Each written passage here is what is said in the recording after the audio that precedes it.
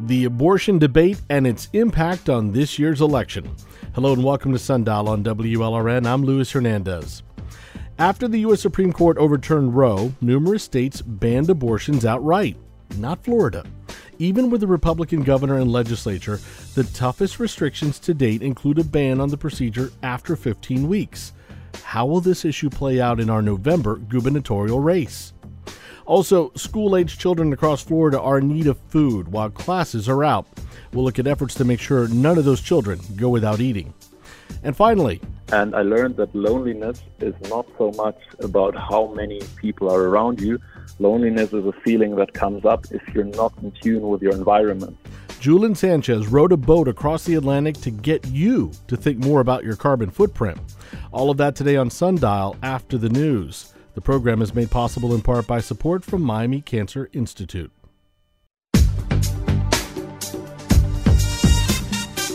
Hello and welcome to Sundial on WLRN. I'm Luis Hernandez. Thanks so much for joining us.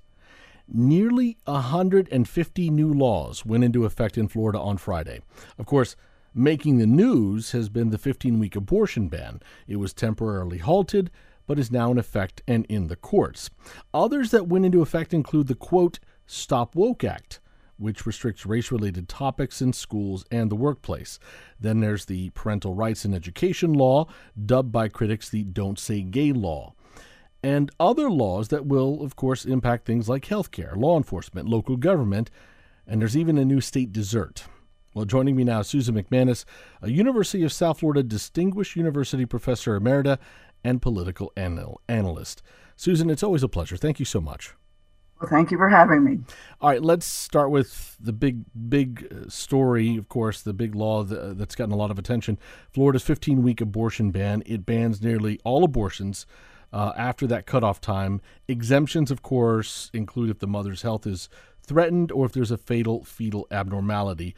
It's in effect, also still in the courts after the injunction, followed by an appeal by the state. So what comes next? How long do you think it's going to be in the courts? Well, today, the state asked to have the case expedited straight to the Supreme Court, bypassing the District Court of Appeals. So I don't know when it'll actually occur or if it will, but it's like a bouncing ball and it's really difficult for people to follow. People have very, very strong opinions on this issue. It's rare that you talk to anyone that doesn't have an opinion about the whole issue of abortion and pro-life versus pro-choice. It's just a huge issue. And of course, Florida still allows abortions. It's not that it's eliminated all abortions, which is taking place in some other states right now. So we still allow them. It's just that it's become more restrictive. There is the amendment in the state constitution that protects the right to privacy. And that's playing a role in this law. Yes, it is. And from my reading of the state's arguments today to expedite the case to the Supreme Court, they're going to make the argument that federal law and federal rulings outstrip or outweigh the privacy rule in our Constitution. It's sort of federal versus state. I'm not a lawyer. I don't know how the argument's going to go. I just know that that's one of the things that the state has said that they're going to do to defend the bill that's law that's under consideration. So, I know not being a lawyer either, I understand, but do you think though this could go the same route as Roe v. Wade, that it will just get overturned, at the state level now? That'll be very interesting because, of course, the state Supreme Court now is very differently configured than the three previous cases that involved the privacy portion of the amendment. The court now is much, much more conservative. And I believe that almost all of them were appointed by Republican governors, including Charlie Crist, who at the time was a Republican when he appointed some of them. But, Luis, one of the things that's not really talked about very much is this. People forget that Florida's Supreme Court has retention elections. It's not like the Supreme Court of the United States where someone's appointed for life. Every 6 years, because we have a term of office for 6 years, these Supreme Court justices whose term is nearing the end have to go up for a retention vote. Now, think about this. This year, 5 of Florida's 7 Supreme Court justices have to be on the ballot as a retention. You either vote, yes, I want to keep them and give them another 6-year term, or no, I don't. Well, think of that. We don't know when they're going to rule or how they're going to rule, but it could be that the Supreme Court itself will become an object of a lot of campaigns, depending on the ruling. But the court justices themselves are going to have to answer to the voters in November. See, this, you're right. So this is what I really want to get to, is how this issue plays out in November. And as you said, Florida still has abortions, but now it's just, again, because of this restriction, it's only before 15 weeks. A number of states just straight up got rid of it once the Supreme Court made its decision. But Florida's unique, as always, in every presidential election. It'll be unique in this midterm because we may choose the same governor or a new governor. And DeSantis hasn't mentioned, but a lot of people think he may run for president in 24. How do you see in November this playing out for the governor? Well, let's start first of all with the Democratic primary, because there you have Charlie Crist and, of course, Nikki Fried being the main candidates. And they're sort of both on the same side on abortion. It's just that Nikki Fried says she's been consistent her whole life in opposing abortion restrictions, and that she points to Charlie Crist having ruled at one time or appointed some justices and so forth. So really for Nikki Fried, this is the issue that will really help elevate her if she's going to receive the nomination. This is the way that she would get it. It is true that right now among current registrants, that about 20% more Democrats are women than men. Now, does that mean that all of them are on the same page on these two candidates? No. But we know that it's very clear. Florida voters are going to have a very clear choice between Democrats who are against the Roe versus Wade ruling and DeSantis, the likely and Republican nominee, is against it. So is for pro-life. We will have a very, very clear choice. So that kind of brings us to the point of, what do Democrats think that they're going to get out of this issue? Because all of a sudden it's injected, a stimulus into their arms, so to speak, because they were trailing and still are in the polls on the governor's race. But they see this as a way to close the gap, both in terms of registration and turnout and votes for governor. So it's really going to be a big issue. Is it going to be the whole issue? That's what the Republicans say. No, it's more likely to be economic issues, that people vote their pocketbooks. Democrats are arguing this is such a monumental issue that we're likely to bring over some crossover votes from Republican women, some men, and the independents who are a little bit younger. So it kind of comes down to turnout and demographics. As you point out, so you still have the Democratic vote, that's coming up, and it is between Nikki Fried and Charlie Crist right now. The latest polls still have Crist ahead, but we don't know. Still plenty of time.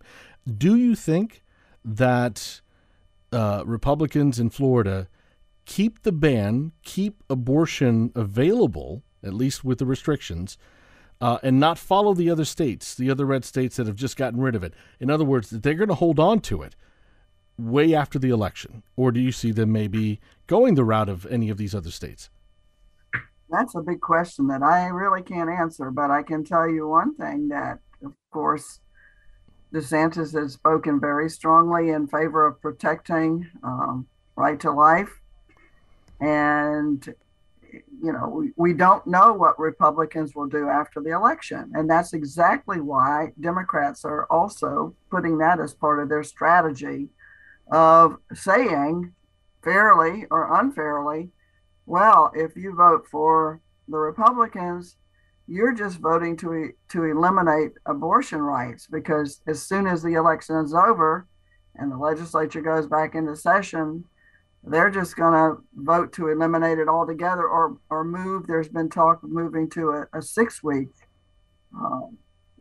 abortion access limit. Yeah. Do you think, Susan, though, that politicians are going to use this issue, just the abortion issue, as a pawn when voters want resolution?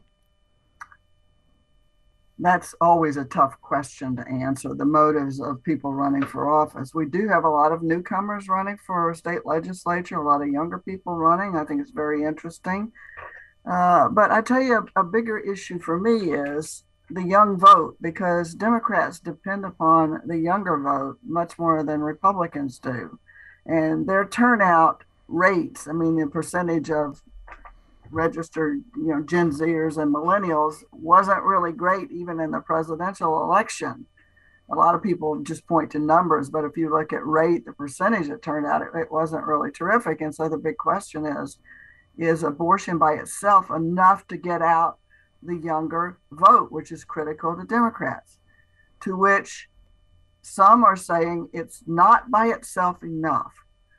But cumulatively, if you add the abortion issue, you add gay rights, gay marriage, gun restrictions, trans issues, and climate all together, the package, or the sort of cumulative approach of the Democrats on those issues might do a better job of energizing this younger electorate than just abortion by itself. And, there are a couple of things, other laws I want to get to. I wonder how they may play out for the younger voter. Just want to mention again, I'm talking with Susan McManus, University of South Florida Distinguished University Professor Emerita and a political analyst, talking about the state laws that went into effect last Friday, more than 100 of them. And, of course, talking about the big ones right now. You can find more information about those laws, by the way, on our social media at WLRN Sundial. The other one and it's kind of disappeared because of the abortion story, was the quote against Stop Woke Act. The acronym stands for Stop the Wrongs to Our Kids and Employees. And basically this one restricts race-related topics in schools, in the workplace. There was pushback on the law in the courts on the claims that it violates First Amendment rights, but the courts haven't granted any injunction on this. Politically, what is this law trying to accomplish? Again, it's trying to make sure that there's less bias from a liberal perspective. The conservatives are concerned that there be less bias in the teachings about identity politics, whether it be race or gender or so forth. That's kind of what it's about. And what did the Republicans try? Because they pushed that through very quickly. How do you see them wanting to use that? Well, I see it. It's used in conjunction with the other one, which has gotten a lot more attention. The parental rights. Thing about parental rights and Don't Say Gay bill. And they're both involving education. And that, of course, is a big part of our budget. It's an important issue in this state, and it's important to the state's future. But I think they sort of tie the two together, because obviously the Don't Say Gay, which was never in the legislation, as you know, that terminology was a brand that was put on very successfully by Democrats, but very misleading in terms of the actual content. And it basically keeps schools from teaching about sexual orientation or gender identity in the K through third grade, but it extends beyond that, because it also includes beyond that something that's not age appropriate or developmentally appropriate for students that are beyond third grade. But the key is, again, it's the materials, what's being taught, the right of parents or individual advocacy groups to go in and look at the school curriculum and look at things like library books and whatever. It gives the public the right to sue if the school district is not adhering from the parent's perspective, and so on and so forth. And it basically, whereas the first one we talked about sort of outlawed critical race theory. This one talks about the fact that you can't have CRT in any materials. So the two are really tied together. So what has this done? It has extremely elevated the role of school board elections in our state. I see record numbers of school board candidates running. This is certainly an outcome of these two bills that were passed. And also, it's not very well known by a lot of voters that the school board elections, because they're nonpartisan, are on August 23rd, not November 8th. Right. And, we've talked about these over and over again and again, just the question of the CRT, the critical race theory, in books and schools, and not found as often as Republicans have pointed out. They thought they've seen it. Just to finish up here, looking at coming back to the governor's race, again, polls do have Governor DeSantis ahead. Charlie Crist is ahead of Nikki Fried in the Democratic race. But what do you see playing out over the summer as things now finally start to heat up, and now we're starting to put attention on these races? Well, also, you're already starting to see political ads go up on television, and certainly they're all over social media already. The interesting thing there is, historically, Floridians are a hard sell in the summer. People just really put politics at the back of the burner, so to speak. This may be a different kind of summer, though, based on the publicity and the strong feelings that people have about these vital issues facing our state and the nation. But it's just true that it's hard to grab people's attention and to sustain it that long. Plus, I go back to the news saturation issue. We have a history of where something that's really hot right now and gets massive attention, in a snap of a finger, a brand new issue can surface that totally redirects voters, what they're thinking about and what issues they might vote on. So that's another unknown. We just don't know what's going to be hot and so pressing by the time that we vote in November. That is so true. One thing is important now, and before you know it, everybody is talking about something else next week, and you just never know.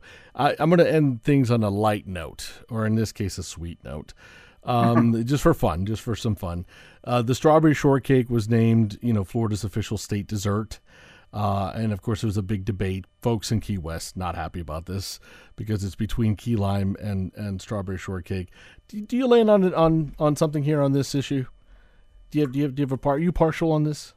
Well, I'm from Strawberry area, but I love key limes because my family was in citrus. So I guess I'm sort of happy with the fact that the strawberry shortcake is the official dessert of Florida, but the key lime pie remains Florida's official pie.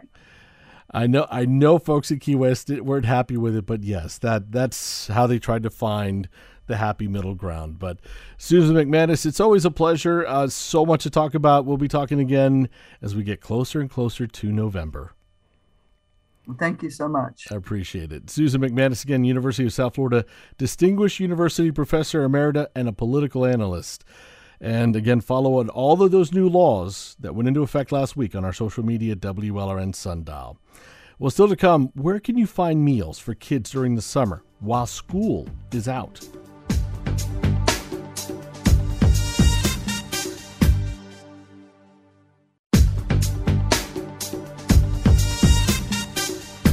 Welcome back to Sundial on WLRN.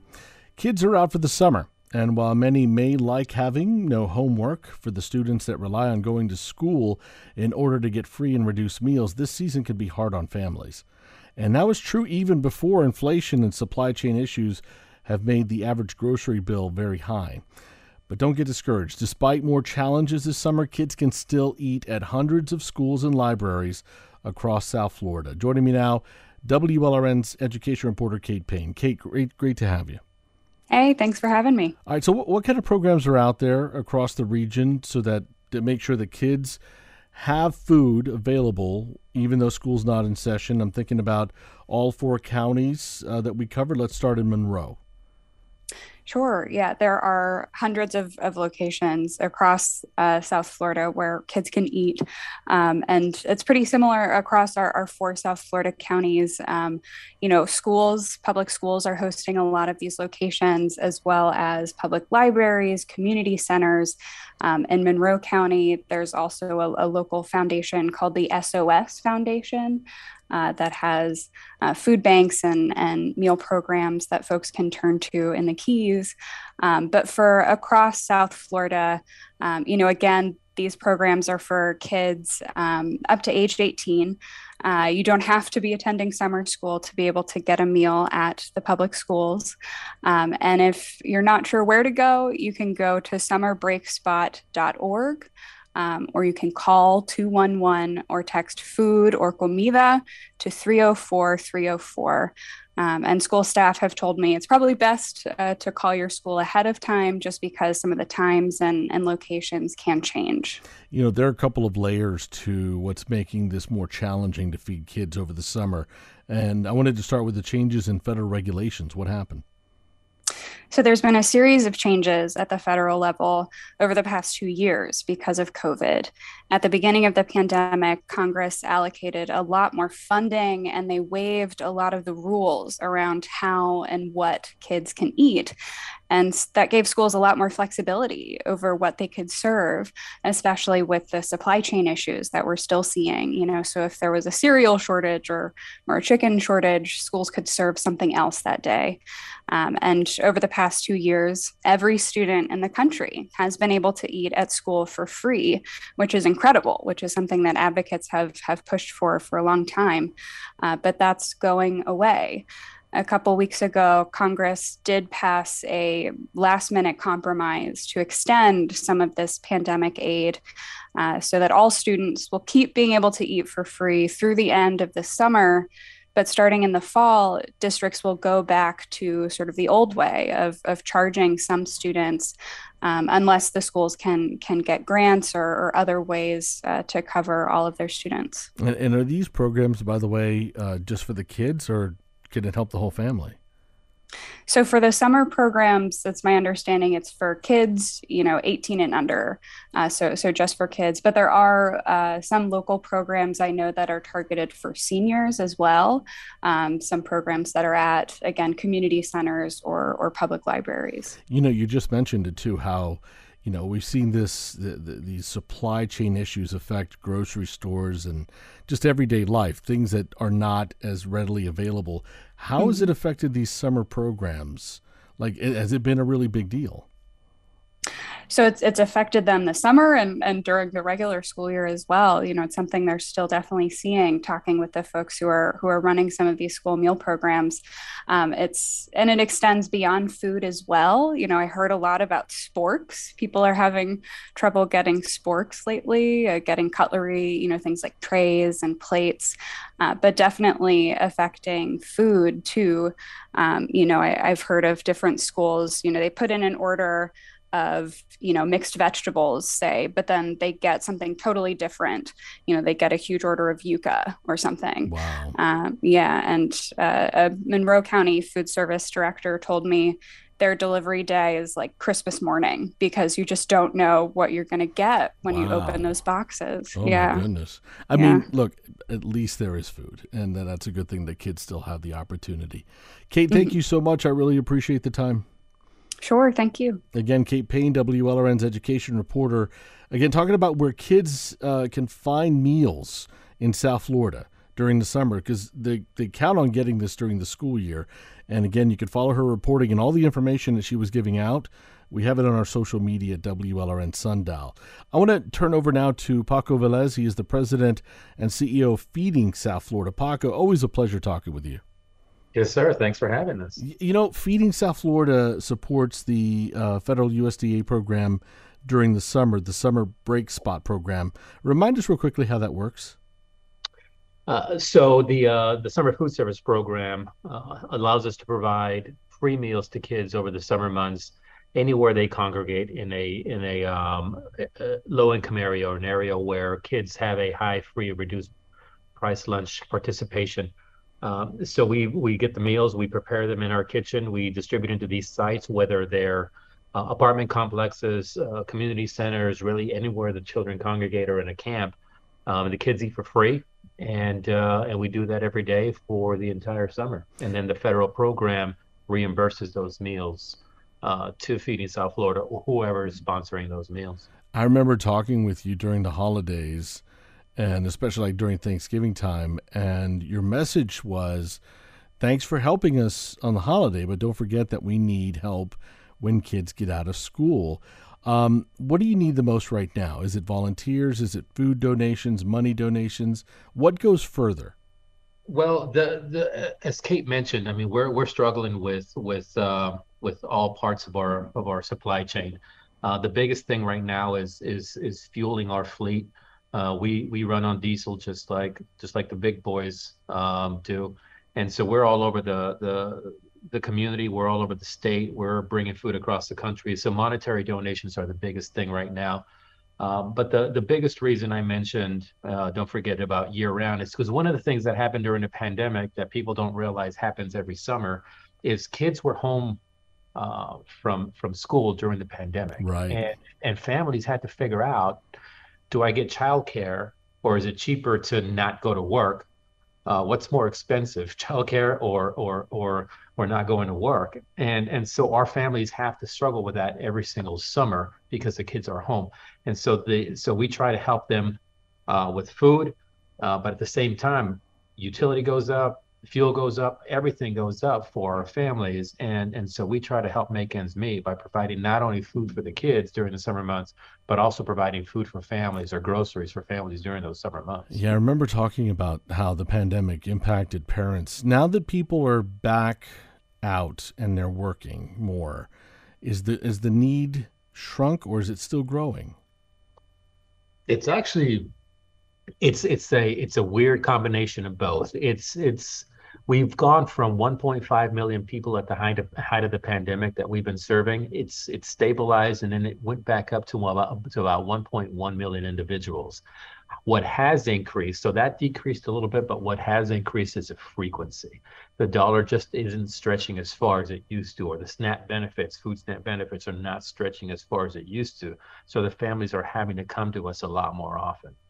And I wondered, because you talked about, for example, fueling your trucks, has been that's a big challenge with cost of gas and fuel right now. But with inflation, I'm wondering, how are donations right now? Donations, actually, South Florida has been amazing. Whether it's been after a hurricane, after a government shutdown, during the pandemic, folks in many different ways. Folks continue to donate their funds, and we appreciate those funds, and please keep those funds coming in.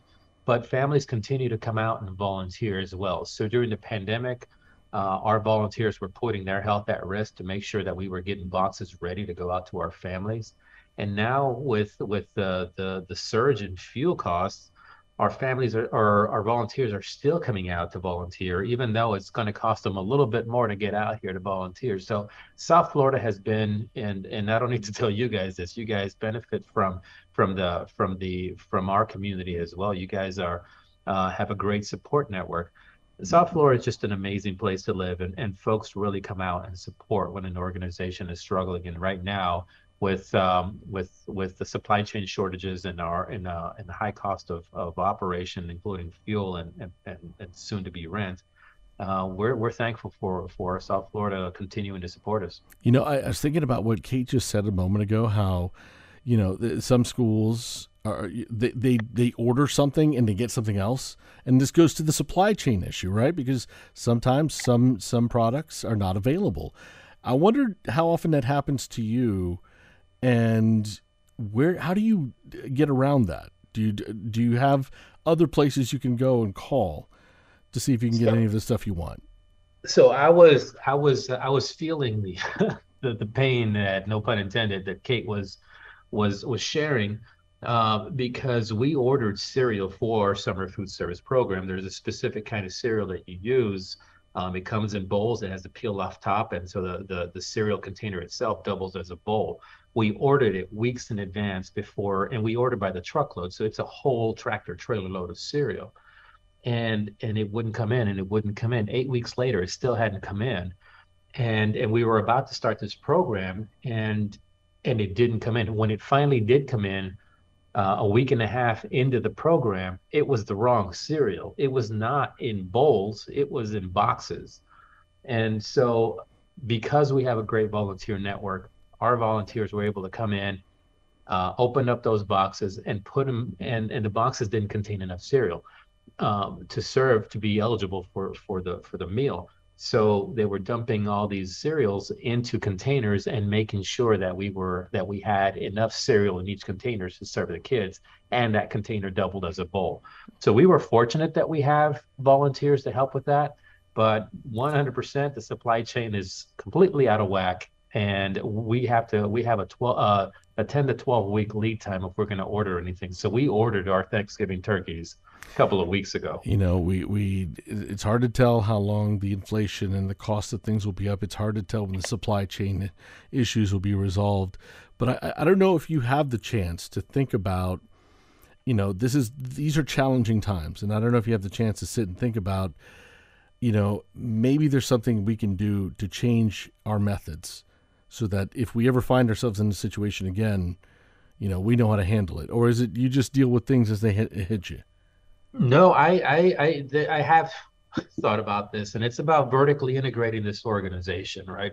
So if we are an emergency response organization when it comes to food. When people are in their own emergency, their own crisis, we help them during that time. So if they need help 2-3 days a month, then we're going to be there for them, or during a disaster or anything else. But we have to figure out how we can become more resilient as a community and as an organization, which means that we have to start thinking about processing our own food, our own cereals, our own fruits and vegetables, and having that available, so we're not reliant on other parts. And this is what I share with anyone that will listen. Being reliant on other people when it comes to food, whether it's another part of the country or another country in general, it's hurting our families. That is a good point. Thank you for bringing that up. Only because of time. Briefly, you know, there are families finding themselves in a new situation here now with food insecurity they did not know before, and that causes a lot of anxiety. What's the message to them to help them know that, look, there's a way out and there's places to go? The message is we're here to serve. We're going to be here to serve. We've been here for over 40 years, and we're going to continue to be here for you. Come, let us help you, and we know we can help you get through this. And nothing is impossible. And we will make sure that all the information anyone needs to find you, we're going to post it up everywhere we can. Paco, it's always a pleasure, and thank you for the work that you do. Yes, sir. Thank you guys very much. All right. Again, Paco Velez, President and CEO of Feeding South Florida. And again, we'll post on our website, WLRN.org, and also on our social media at WLRN Sundial, everything you need to know about the organization, and if you need help, where you could find it.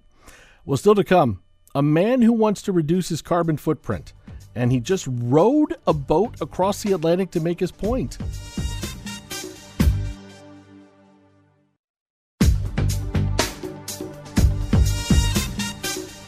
Welcome back to Sundial on WLRN. All right, I want you to think about this for a second. Imagine being alone, literally miles and miles from another human being for almost 4 months. That was life for Julian Sanchez, who took more than 100 days to row a boat across the Atlantic Ocean and land on Florida's coast. He left Europe.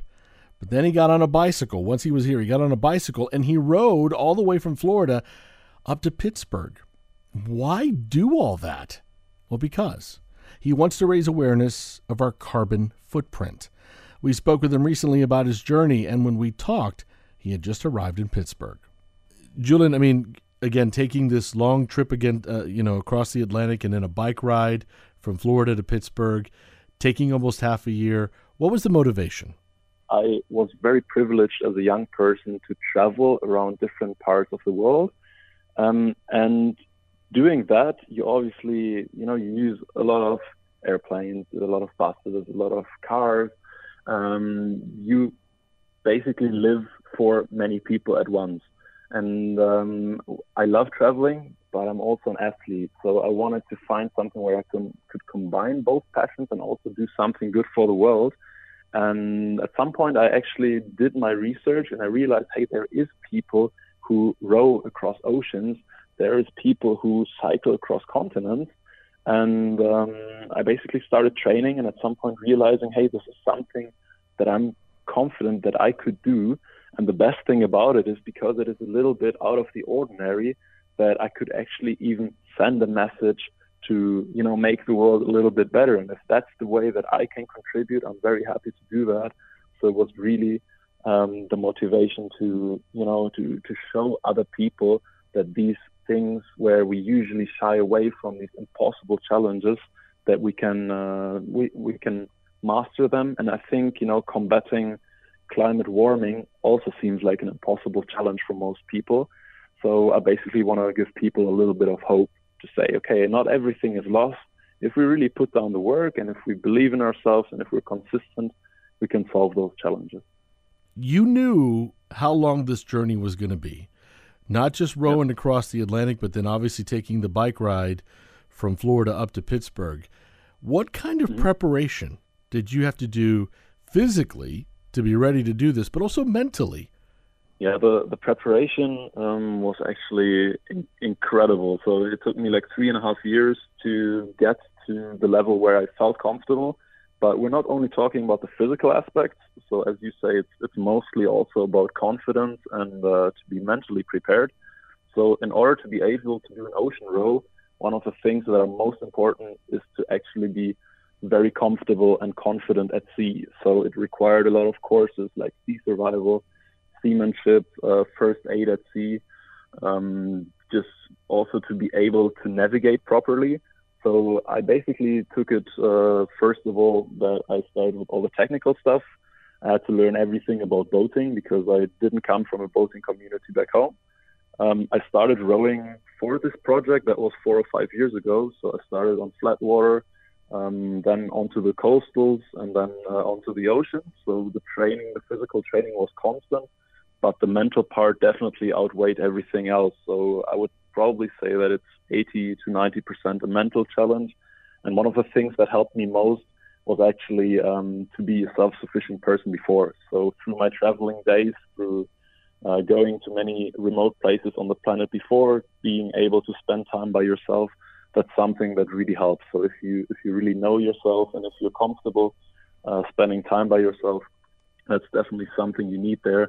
But I've had a lot of experts involved. So there was a physical trainer, there was a mental coach, and there was even a weather expert, like a person with which I would plan the strategies for being out there on the ocean. So it was a team effort. You cannot do it by yourself. I can only imagine. I mean, so you started in Portugal, you made your way across, ended up at Lighthouse Point in Broward County. First, just briefly tell me that first day when you launch. Yes. What was that like, and what was the day like for you? That's actually a very curious feeling because everyone tells you before, hey, you're going to be so nervous, you're going to be so excited. For me, honestly, because of the 3.5 years of preparation, it honestly felt like another training row. And that's how I try to approach it. I just felt, okay, this is going to be a bit longer than what I've usually done.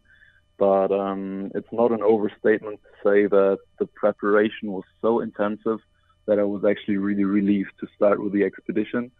So as soon as I went out on the ocean, it felt like, all the to-do lists, all the things you worry about in normal life just fell off. And I could just focus on rowing. No one obviously said that it was easy, but the good thing is it was very simple. So you just had to focus on a few things. So the first 2 days, my only concern was potential seasickness. I didn't get it. And from then on, I actually really enjoyed the whole ride. During the whole time, who were you in touch with? I mean, are you able to, connect with family and friends, or did you have anybody around you that you could talk to? I had daily contact with my weather expert. I had a satellite phone, and he would send me each morning an update about what the wind, what the waves, and what the currents would do. Based on that, I would make navigational decisions. But the only person that I would really be in touch with was my brother back home. And I think we called via satellite phone every 10 or 15 days just to check in, to see how I was doing. And he was also the person that managed all my social media accounts. So all my friends and family, they could send messages to him, and he would bundle them all together into one large email. So once a week, it was always Mondays. Mondays I would get like, I don't know, 50 messages that I could read. But we did it that way so that I don't get overwhelmed by incoming messages every 30 minutes or something, because obviously you got to focus on the rowing. But it was nice to sometimes get some moral boosters from friends. And by the way, I just want to know what kind of navigation system you have. Was it computer, or were you doing like the old, explorers of the past? You use the compass and the stars. You know what? The compass and the stars, that's a necessary backup for sure. But the good thing is I was on a seaworthy vessel. It's a rowing boat, yes, but it's got all the equipment that the larger boats have. So I had an AIS system where I could actually track other ships. They could see me and my GPS position too. I had a radio, of course, so I could call other ships. And those are like absolutely crucial pieces of equipment, because if you consider that I'm just in a 20-foot rowing boat, like the big cargo ships and the cruising ships, they obviously don't see me visually. So it's very important to make your presence known, at least on the GPS. And I got to say, like, that navigational equipment worked perfectly well. But obviously there were days where you didn't have that, and it came in handy to know the stars a little bit. But I have to say it was easy enough. During the day, I just had to follow the sun, going from east to west. And then at night, you very rapidly get to know the night sky a little bit. So that was really exciting. I'm speaking with Julian Sanchez. He set out this year on a zero-emission journey from Paris, France to Pittsburgh here in the United States on a bike and a rowboat. It included a solo row expedition, 5,000 miles to cross the Atlantic Ocean. He ended up here at Lighthouse Point in Broward County, all to advocate for a more emission-free lifestyle. And you can find out more about his wild adventure on our social media at WLRN Sundial. I just think about, because you said it, you have to be able to be alone. And I wondered for you, did you feel just the solitude, or did you feel lonely? That's a very, very good question. And you know what? I learned a very profound thing about loneliness out there, because I had a lot of time to reflect. And I learned that loneliness is not so much about how many people are around you. Loneliness is a feeling that comes up if you're not in tune with your environment. So at sea, I actually felt very, very in tune, because first of all, I loved it out there. Secondly, I'm also very good with my own company. But for example, I had a group of, I think you call them dolphin fish, the mahi-mahis. They followed me for 5,000 kilometers from the Canaries all the way to Puerto Rico. So it was the same group of 10 to 15 fish. And I always had wildlife around me. And I just felt really at one with my environment. So I didn't even get lonely, even though I was 131 days out at sea. But the weird thing is sometimes, and I think everyone can relate, in daily life, if you don't feel like you're in an environment where you really feel like you belong, feelings of loneliness come up even if you're surrounded by people. So for me, that was a really powerful insight. But I also got to say, it was probably the reason why I succeeded was that I felt really comfortable at sea, and I really enjoyed the experience, even though I'm not going to pretend it was obviously very, very hard, rowing 13 to 15 hours every day to make progress. Day to day, what's it like? How much are you eating? If you're rowing for that many hours, you got to have a lot of calories. What was your typical day like? Typical day looks like the following. I usually did 5 rowing shifts. So they would either be 2.5, 3, or 3.5 hours. I would obviously change that depending on the daily conditions. So I would row between 13 to 15 hours. That's the actual rowing time. And everything after the rowing, it's very, very simple. It's either going to be sleeping, it's going to be maintenance of the boat, or it's going to be eating. There's not a lot of space for anything else. And I tried to have a calorie intake of 6,000 to 7,000 calories every day. So what I would do is after the end of each shift, I would have an expedition food meal that's around 1,000 calories. And usually you're so hungry that you eat that in like 5 minutes. So that's already 4,000 calories as a base. And the rest is really just things that you like, things that, you can eat every day on a daily basis. But one of the very curious things about the ocean is everything tastes a little bit different on the ocean. So you try everything on land before, and you're sure you're going to like the chocolate bars most. And then you go out on the ocean, and actually what you crave is something very different. So sometimes you have to eat stuff that you don't like anymore. Sometimes you find out love for new sweets that you didn't have before. But it's basically just getting in enough food to power you through. And that's what my day looked like. And honestly, except for that, there wasn't much other except for enjoying wildlife or the stars. When you finally reached Lighthouse Point in Broward County, tell me that moment. What did you see, and what was it like for you? It was actually absolutely incredible. So I've been at sea for so long. I've been out of touch with my contact persons on land.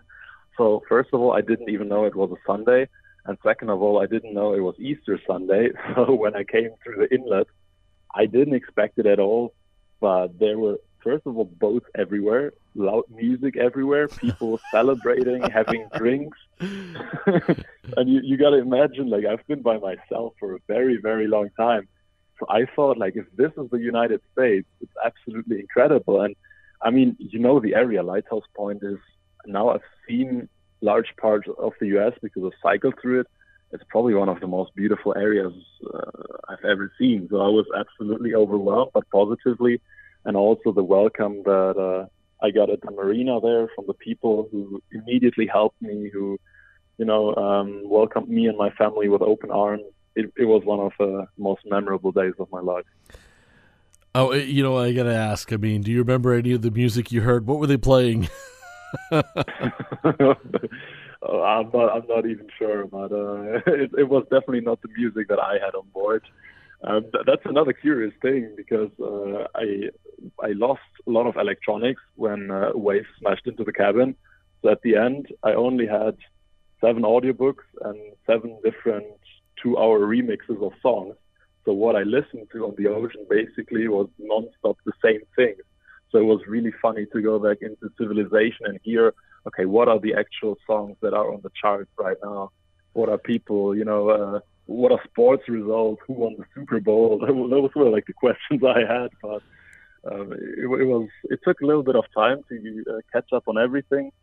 But it was an incredible experience, because it's just so out of the ordinary, and you usually don't experience something like that. All right, so here's the thing. You make it after 131 days to Florida, but that wasn't, as I said, that wasn't the end of your journey. Then you got on a bicycle and you rode up to Pittsburgh. So, first of all, what's that like? You spend all this time in a boat, and so you're limited in your movements, and now you're on land again. What was that like, getting back on land? Yeah, it's very interesting, because obviously anytime I told people about the project, it was mostly about the ocean row, because that's by far the biggest part. So for me, even in my mind, I had already covered 12,000 kilometers. There were only 2,000 to go. And I just got a bike and I started cycling. But I obviously forgot a little bit about the challenges that cycling presents by itself. So one of the best things about rowing on an ocean is I never have to pitch my tent anywhere, because I have my cabin. I can always just go in and sleep, and it's already prepared. Now I actually, I had to look for accommodations every day. I cycled through some actually very remote states, so I wasn't very well informed, for example, about Virginia or West Virginia. So one day in West Virginia, which is a mountain state, I had a lot of elevation gain to cover there. I ended up in a place which was 60 kilometers away from the next campground or hotel. So it was dark already, and you gotta find a way to stay somewhere. And luckily, and I really have to say, people in this country are really helpful and incredibly just interested in people that go off the path. So I had a lot of people who helped me out, people who let me stay, for example, to pitch my tent in their gardens, people who gave me hotel rooms for free, something I've never had before in my life. So I have to say I've been treated very well in this country. And yeah, I made it in 12 days from Lighthouse Point to Pittsburgh. And again, that was Julian Sanchez, who rowed a boat across the Atlantic in more than 100 days. He's trying to raise awareness of our carbon footprint that we all leave behind. By the way, the song you're hearing, this is called Salzburg from Waracles.